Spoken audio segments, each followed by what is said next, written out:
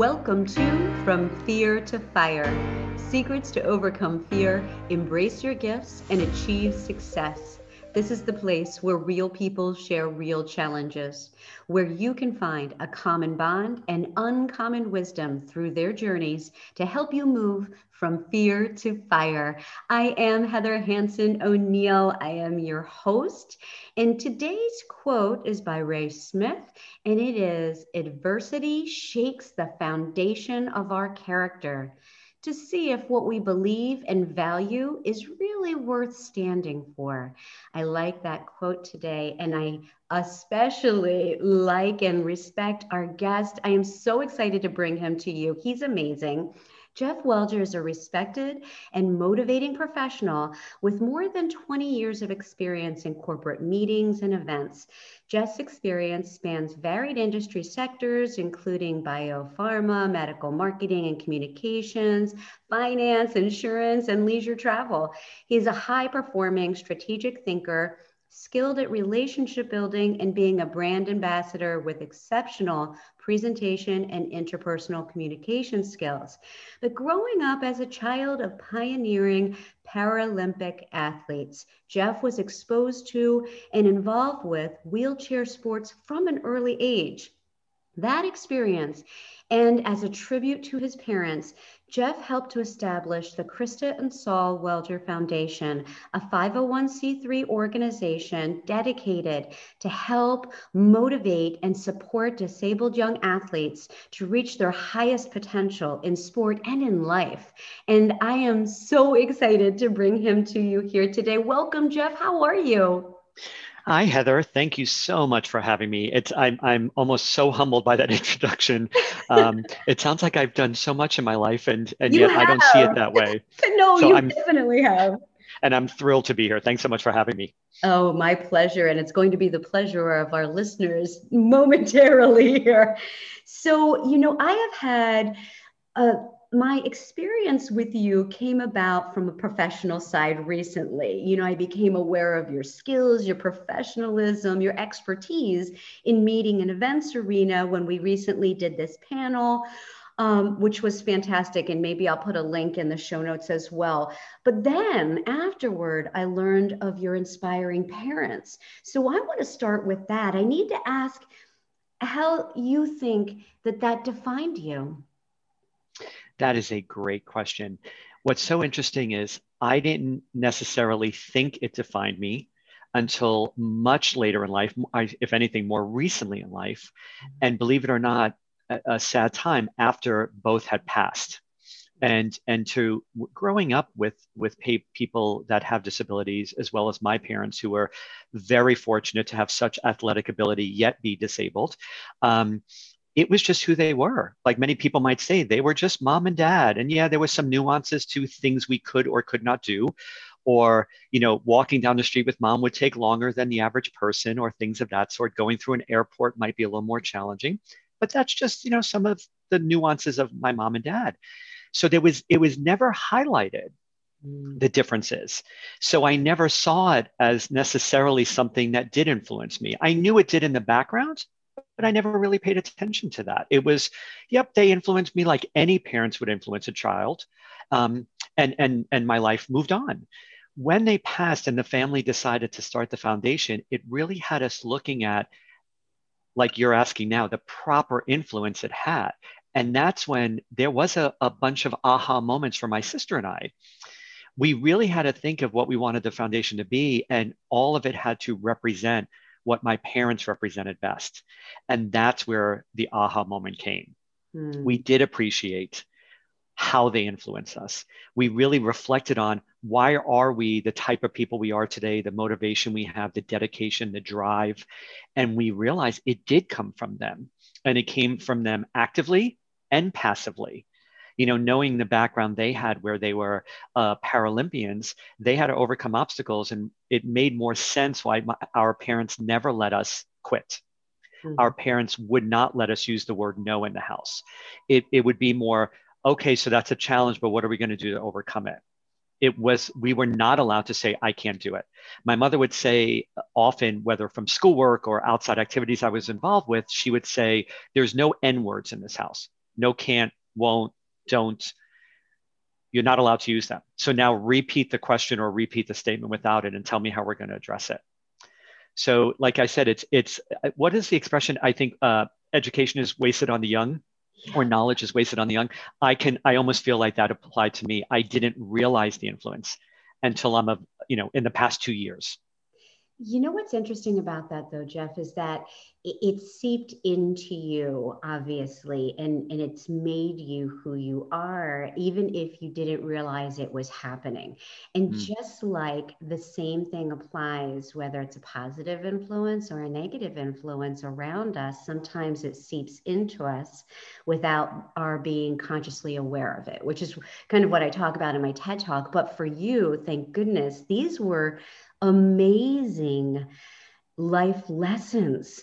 You know, we all need to know, I mean, now more than ever, right? We need to know how to shift our focus, not to the challenge, but to what we can do about it, how we can solve it, who might be able to help us, how can we serve others. And that is, in my mind, quite an amazing gift.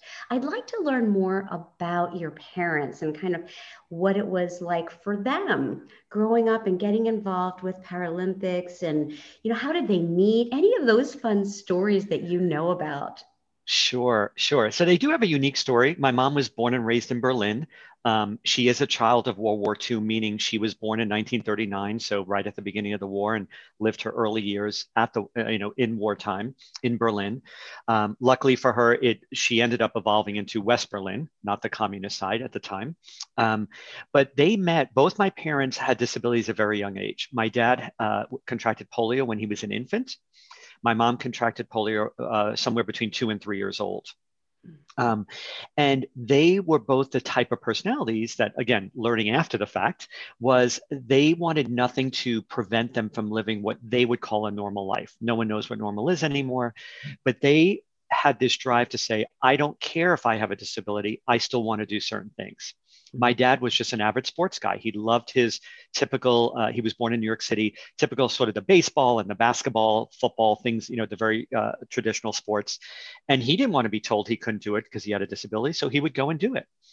And when he was challenged, he would just, persevere even more. Equally, my mother was the same way. So it doesn't shock me looking forward why they might relate to each other when they finally did meet. But she was the same way. She would never want to hear the words, you can't do that because of X. You can't do that because you're disabled. So she was an avid swimmer. She appreciated swimming as the first key sport she played because of the in the water, your disability is completely diminished in many times. She had full use of her upper body, so to her, swimming is like she's weightless. She could swim just as fast as someone who's able-bodied because it's a lot of it is about arms, although obviously legs are involved, but that didn't affect her as much. So she went the swimming route. Dad went the basketball route, and their aptitude for the sports was acknowledged by their respective communities. Dad in the U.S., mom in Germany, and they were sought out and recognized in sort of started at the community level, then it got to the regional level, and then it got to the national level, and they began participating in the international games, which is a precursor to the Paralympics in the late 50s. And they met, each of them represented their country at an international games in England called the Stoke Mandeville Games, which are the precursor to the actual Paralympics. So, in essence, where the Stoke Mandeville Games were going on for a number of years, the Stoke Mandeville Games technically became the first Paralympics in 1960. Mhm. However, they met earlier in 1958 at one of those international games in England, and they just befriended each other one day. Their tents were near each other. It was the summertime, and all the countries had their tents where you could hang out for food, and you could fix your equipment if need be, or just talk with friends. And my mom at the time thought, oh, I think I want to meet some Americans, and she kind of just sauntered her way over in her wheelchair to the American tent, and they started chatting, and that was it. And they befriended each other, and then they saw each other, so they became friends. I want to say almost like pen pals. They go back to their respective countries. They stay in touch via writing, And then they meet again in 1959 at the next year's games. Those games were every year. They were all again in England, the same location, and they met there again. So they furthered the friendship. They sort of became a little bit closer, and they finally sort of solidified their friendship or relationship the following year in 1960, which ended up becoming the first Paralympics. It was not called that when it was happening. It's actually a historical change of information. It became known as the first Paralympics after the fact. They met there, and they had become such close friends that they sort of began dating. And that's how they met. And my dad worked for an airline at the time. And so he did have some flexibility to travel a little more easily than the average person could. So he would be able to, he would go over to Berlin about 3, 4, 5 times a year to visit mom in between pen paling and things like that. And that's how they met.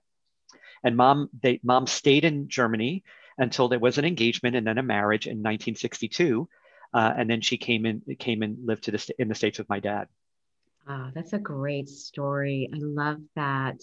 You know, I always love people connect to the stories, and you have so many incredible stories.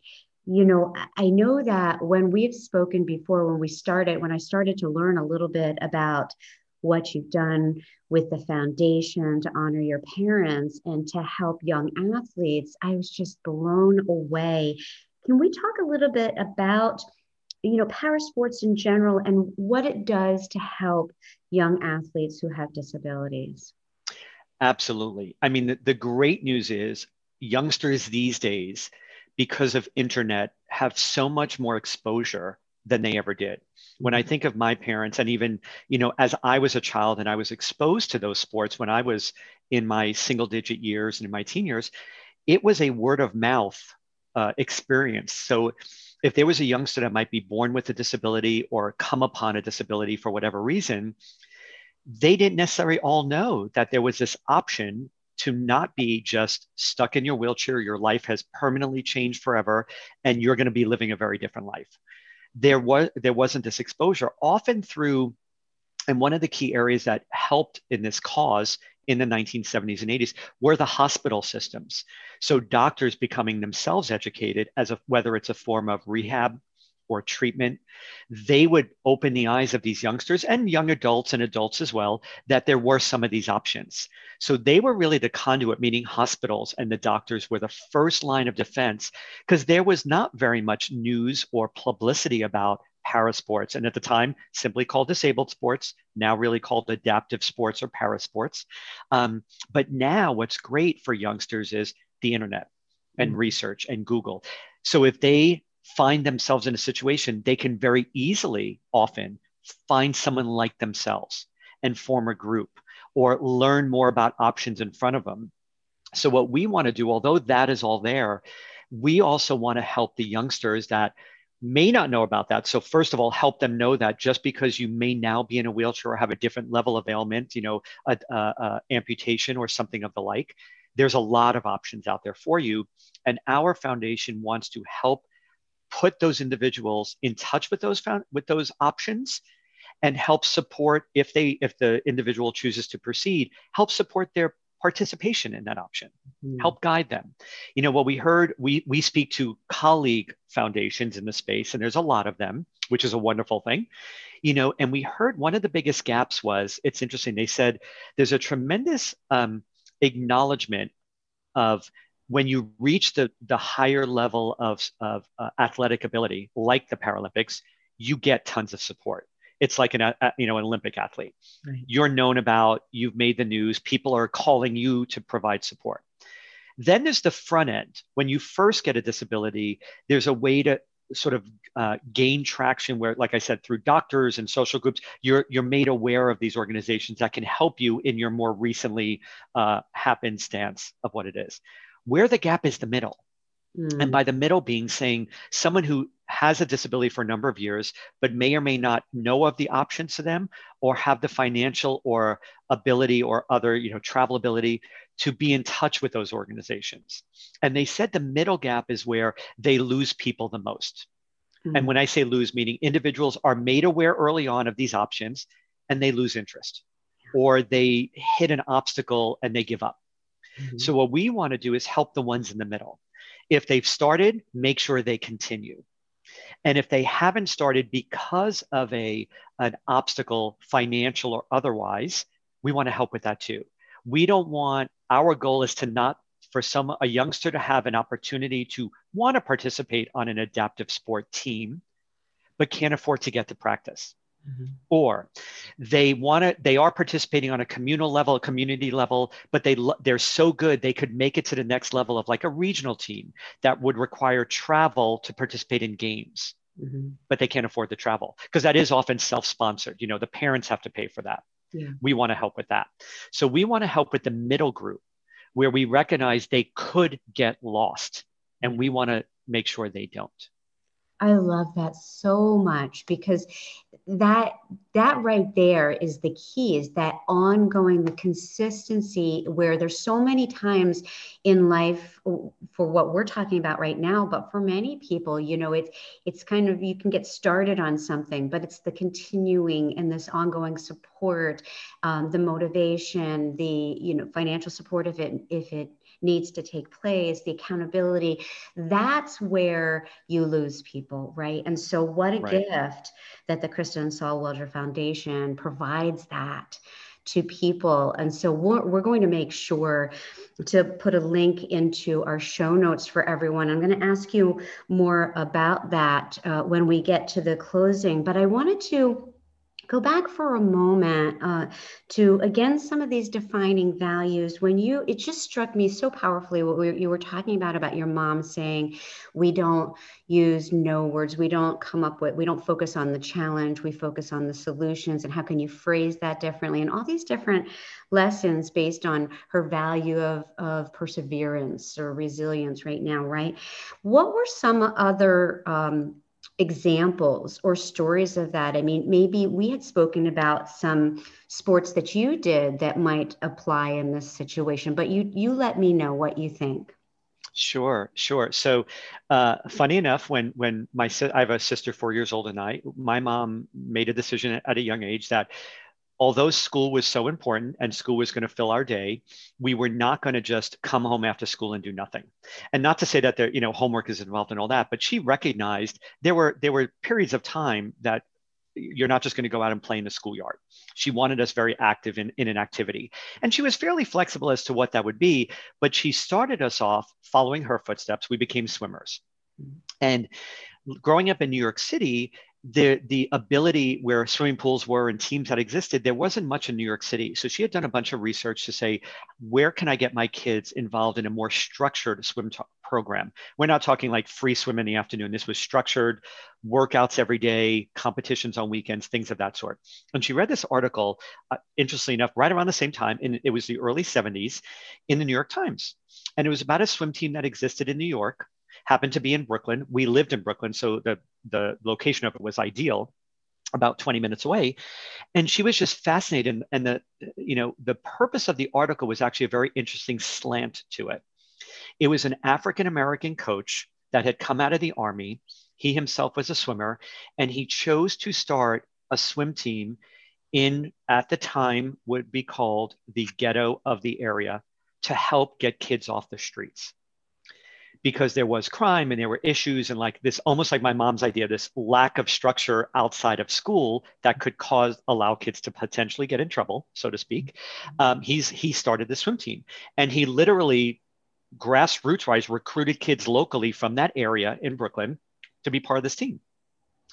And it was a 100% African American team. So my mom reads the article, did not focus on the nuance of the team, simply called him up or emailed him. Email, there was no email then. I think he either phoned him or wrote him a letter. I forget what it was. This was early 70s. And they spoke on the phone. And the coach said, I'm very open to having you join the team. She explained her background. She explained how she wanted her kids involved in swimming. We did have a bit of an aptitude for it. And he said, absolutely, I will give you a trial run. And she was a bit taken aback by that. And she said, what do you mean a trial run? She goes, no, my kids will, like, if they're in it, they're in it. I will make sure of that. She was very persistent. They will succeed in this space. He says, no, that's not what I'm getting at. He said, we're an all African American team. You're a Caucasian family. He said, I tried this once before, one time. It did not work. The Caucasian family could not cope with the nuances of it. I'm happy to have you do it, but no, for both our sakes, we're going to try it for 6 months and we're going to have an honest discussion after that period, whether we think it's still positive for both all parties involved. My mom, again, literally, I don't even think she thought about it. She goes, okay, fine by me. Like it didn't matter to her. Yeah. We start joining a team. My sister actually started a year before me. I was a little bit young. I used to go to the practices every day and sit on the side and watch them swim. And then a year later, I began participating. What's interesting is I asked my mom after the fact. I learned that story at a much older age when I was able to appreciate the story. I did not know that going into it. Years later, I was made aware of that story. I asked if they ever had the discussion 6 months later, and they never did. The discussion never surfaced. We became part of the team like any other team member. We never had an issue of our participation nor being welcomed by the team. There was no issue. Mm-hmm. However, what was over the years, what I did learn, it was an incredible learning lesson for so many of us, my brothers and sisters who are on the team, as well as me. I was exposed starting in the mid 70s through many years. I was on that team 18 years. My sister was on 15 years. We were challenged with discrimination and reverse discrimination and just racism in general on many levels. And it was it was never an issue for my mom. And these were some teaching moments throughout those 18 years because it surfaced on a regular basis. And it was a teaching moment that my mom would use every time. If we were encountered by it, whether we were encountering it in defense of my brothers and sisters on the team, or when it was directed at us, being called reverse racists and things of that sort. My mom would literally say, we need to talk about this. Tell me what they said. How did that make you feel? Let's talk about that feeling. What did you think? Do you think that person has a point or doesn't have a point? And every moment was like that. And again, always in hindsight, I had no idea the lessons it would teach me. I had no idea that it would make me the person I am today.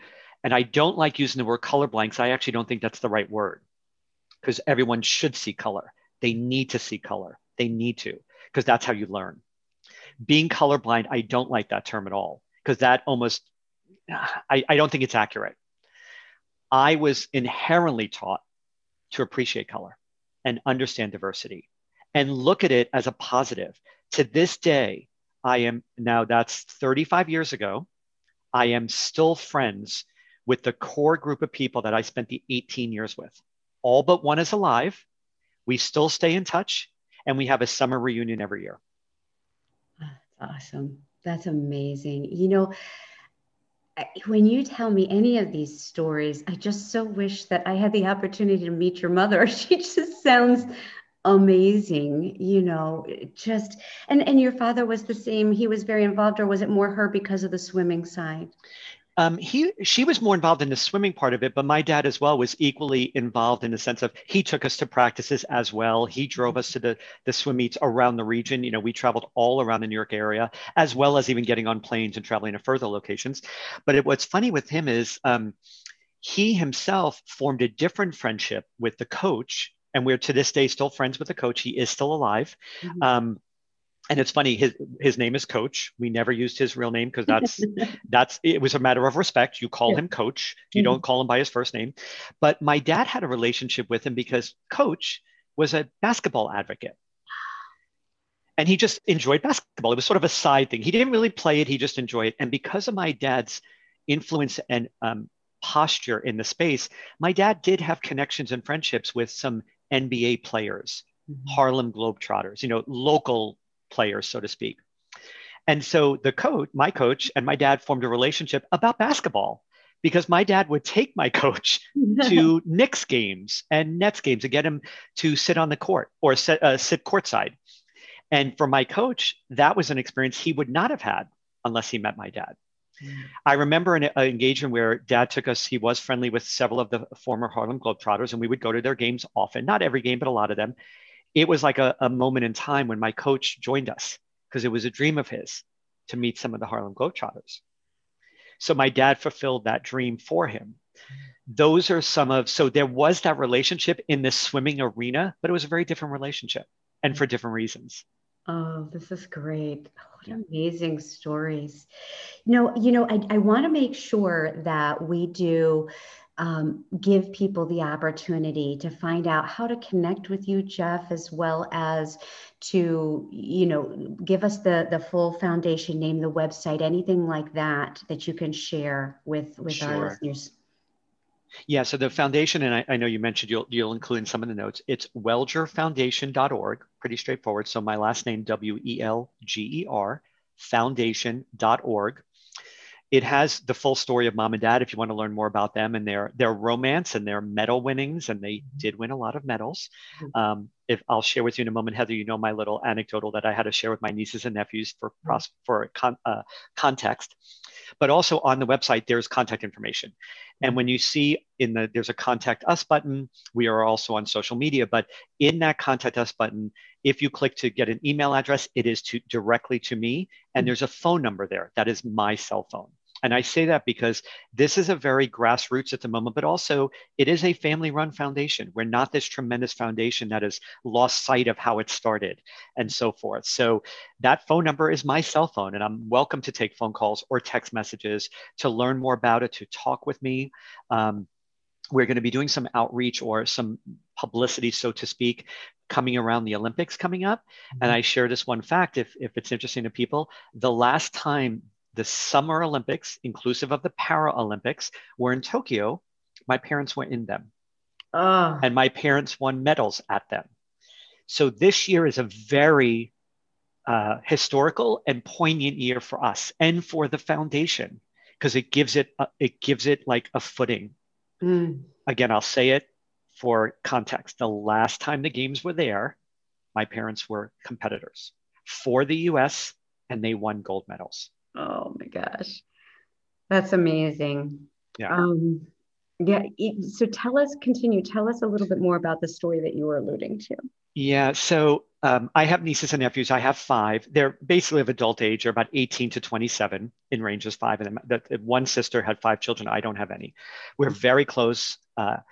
And they knew my parents. They, luckily enough, all of them had the opportunity to know them while they were alive.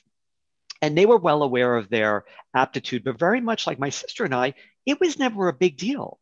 My parents' gold medals from the Olympics were in a closet in a box. They only came out if the kids asked to see them. They were not on display. There was never a arrogance about it, because to my parents, it was part of their past, and they didn't want myself and my sister nor my niece and nephew to think, you have to live up to this expectation. You have to succeed in what you're going to do. It was, if you'd like to know about it, we'll tell you the stories. But if they didn't ask, the stories didn't surface. So very humble. So my nieces and nephews were well aware of it, but they sort of never knew the depth and scope. And as they got older, they did begin to appreciate a little bit more. Wow, grandma and grandpa were in these games that are like the Olympics, and they're televised and they have medals. You mean like the ones that we see Michael Phelps wearing around his neck? And my sister and I would say, yep, just like that. They stood on a box that said number 1, and they were photographed for the newspaper at the time. And yes, all of that. But they weren't understanding the impact my parents had. And this was more recent when we formed the foundation. They asked me, Uncle Jeff, can you compare to us, how good were grandma and grandpa in relation to something we may understand better?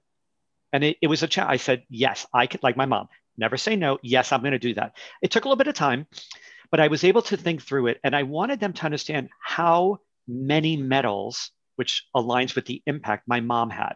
My mom was the bigger medal winner by the nature of her sport. Basketball, you either win or you don't. So you get the 1 medal. My mom in swimming, there's individual events, so you have the opportunity to win more medals. So I explained to them that they know in their lifetime, the greatest Olympian of all time is an American, Michael Phelps, happens to be a swimmer, which I'm very proud of, that a swimmer is known as the greatest medalist of all time. In any one single, now Michael has many, many medals. I'm not sure the final number. I think it's like 24 total medals that he has won. But at any one games and single contributing events, he's won 5 gold medals. At any one Olympics, he's won more than 5, and those other ones are relays that he participated in. So at any one Olympics, he may have won 9 or 10, but single events contributed solely to him, He's won 5 medals, and I was in the Beijing Olympics. In 1960, in Rome, my mother won 6 individual gold medals. Oh my gosh. So I explained the context to them and I said, does that help? You are in awe of Michael Phelps. Do you now understand? Oh, did they get it? They got it, right? They got it. Yeah. Yeah. Thank you, Jeff. Yeah. Like you got me. It takes a moment. Yeah. Thank you. And thank you for sharing such, it must be such a very interesting element of vulnerability to want so much to share, the values, the story, the support for future generations here, but it's so close to you as well. So it's like sharing your life, your family with people. And what starting the foundation did, and this is as much, it was part therapy for the family, in coping with grief. We made a decision to form the foundation 1 month after my mom passed. I know the timing was very orchestrated in a way. We needed to do something to deal with our grief. But what's interesting is it really educated me that if we, and me in particular, really the driving force behind the foundation, if I don't keep their story alive, or if I don't get the notes out or the historical facts out, their story will be forgotten. Yeah. And that's not saying that's for anyone's fault. It's the reality of the situation. And even as we crafted their story, what was unfortunate but reality, there's certain gaps that my sister and I don't know. And unfortunately, there's less than a handful of close friends of theirs that are still alive that could possibly fill in the gaps. And some of them, just by nature of when their relationship was and all that, they don't have it either. So what I took away was I have an internal personal obligation to make sure their story is kept in the forefront as long as I can, and that hopefully it can be absorbed or interesting to and welcomed by as many people as I can touch. And possibly, if it works, have my nieces and nephew become historians to continue it when I can't. Oh, that's amazing. Now that's up to them, whether they're willing, able, capable, they're young kids at the moment. Like I said, the oldest is 27, maybe not a kid, but they're going to make their own life choices. Right. So I'm going to do my part. No obligation, but I'm going to be around a little while, I hope. And I'm going to make sure I keep the story going and push it to the forefront as long as I can.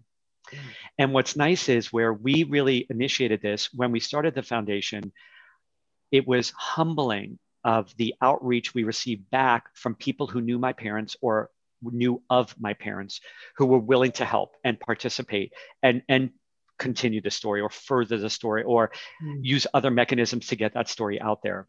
And that's inclusive of my parents. I was able to donate artifacts to the Olympic Museum. It's the Olympic U.S. and Paralympic Museum in Colorado Springs that just opened last year, first brick and mortar museum of that kind. Wow. We have artifacts there.